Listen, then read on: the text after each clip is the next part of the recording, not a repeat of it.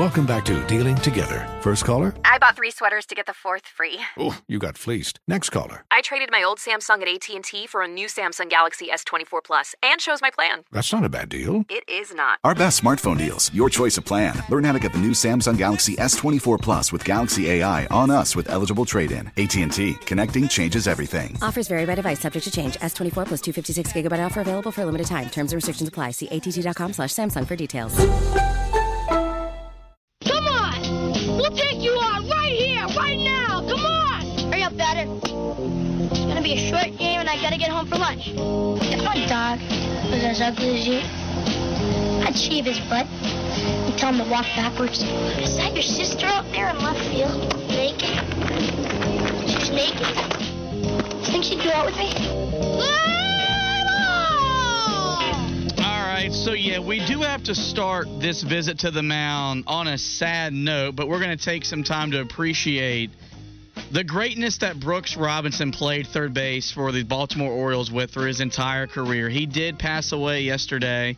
And really the baseball community, if you follow a lot of baseball people on Twitter, we're really mourning his passing because of what he meant, of course, on the diamond, and then what he meant to that Baltimore community off of it. I think we heard something in one of our CBS Sports updates where he was so popular in the 60s and the 70s that a lot of people named their kids Brooks, and when they were having their children because of the impact he had on that community. And I said he was regarded as the best defensive third baseman of all time, and the 16 Gold Gloves would really back that statement up. An 18-time All-Star, was a World Series MVP, a All-Star Game MVP.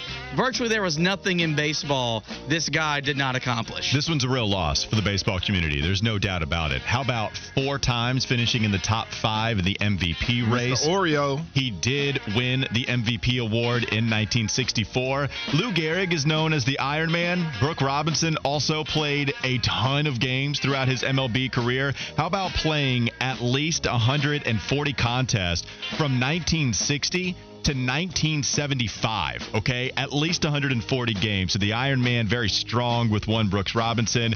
I know some people from Baltimore. I know that community a little bit. They worship Brooks Robinson and even a Jim Palmer. But Brooks especially, absolutely love what he did for that franchise. 16 consecutive Gold Gloves. Yeah, that's wild. I don't know if I'm missing anybody. Keith Hernandez had 10. I don't know if there's anybody that really comes close to being the best defensive third baseman of all time. Greg Maddux is the only person that has more Gold Gloves than him. So Greg Maddux, known as the best defensive pitcher ever, once the ball was in play, and even, without it, whatever. Brooks Robinson is that dude. And you know what? Here's another thing just real quickly about Brooks. You know how people, they shrug off the importance of the Willie Mays over-the-shoulder catch in center field. It's an amazing catch. I think a lot of people put the significance on it being among the first of its kind.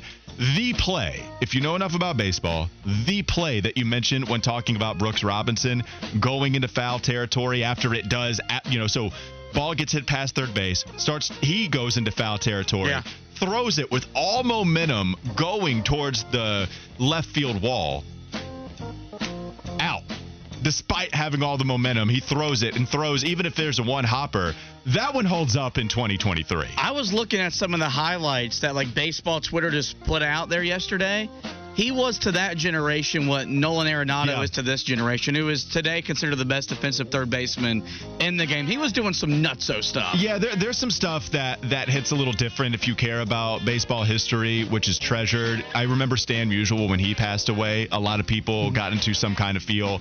Brooks Robinson is that. To hear Jim Palmer's eulogy about Brooks Robinson is really special. I highly advise people to go check that out. R.I.P. to what is a baseball giant, as you write, despite playing for the Orioles. And the last thing, too, his statue is of him throwing out a runner. Most guys. It's that play that I'm talking about. Something like that, man. So that's pretty cool as well. You played some defense when that's your statue. As a depressed Mets fan, I think I've done a great job talking about the success the Braves have had so far this year. They're 7 home runs shy of tying or setting a new home run record for a club in a regular season. And a big reason why is Ronald Acuna Jr., who's put together a 40-40 season.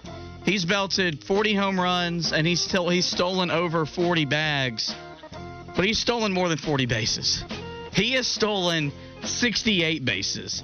He has a chance to steal 70 bags before the regular season comes to an end. And I know I made light of the clock rules and the throwover rules. Stealing in baseball is at an all-time high. I mean, Pete Alonso, the polar bear, has stolen bases this year. So it's not necessarily the stolen art that it used to be.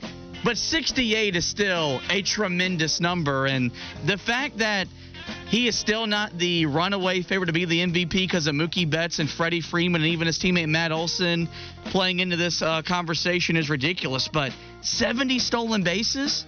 Like, if that happens, that's an all-time number in a sport that lives by all-time numbers. Biddy, what would you say as far as the reason for stolen bases being up so much? I mean, you can only throw over 3 times. And if you don't, on the third time, if you don't get them out, they get the automatic base.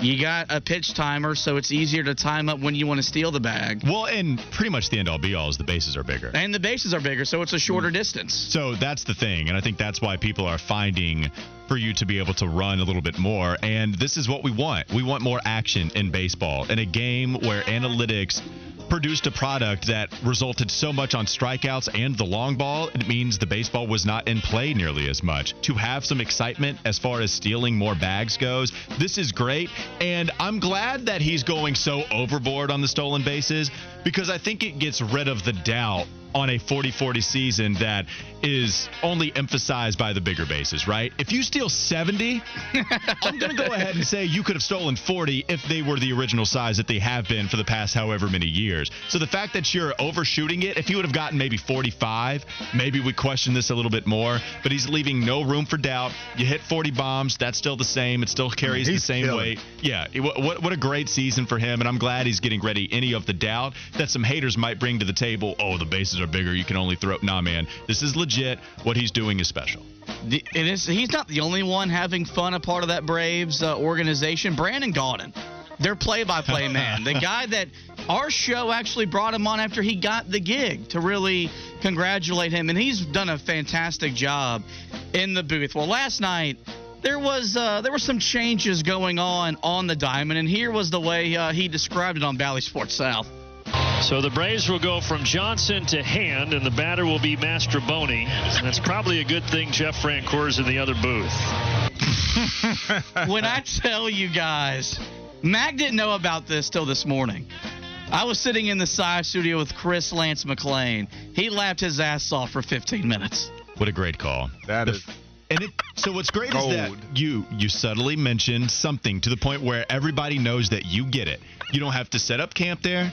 You don't have to laugh about it. You can professionally acknowledge how funny this is. And then you have a nice little elbow to your partner in Jeff Francoeur, and then you move on. Perfectly played by what is an excellent play-by-play announcer in Brandon Gaudin. That'll do it for a great visit to the Mound.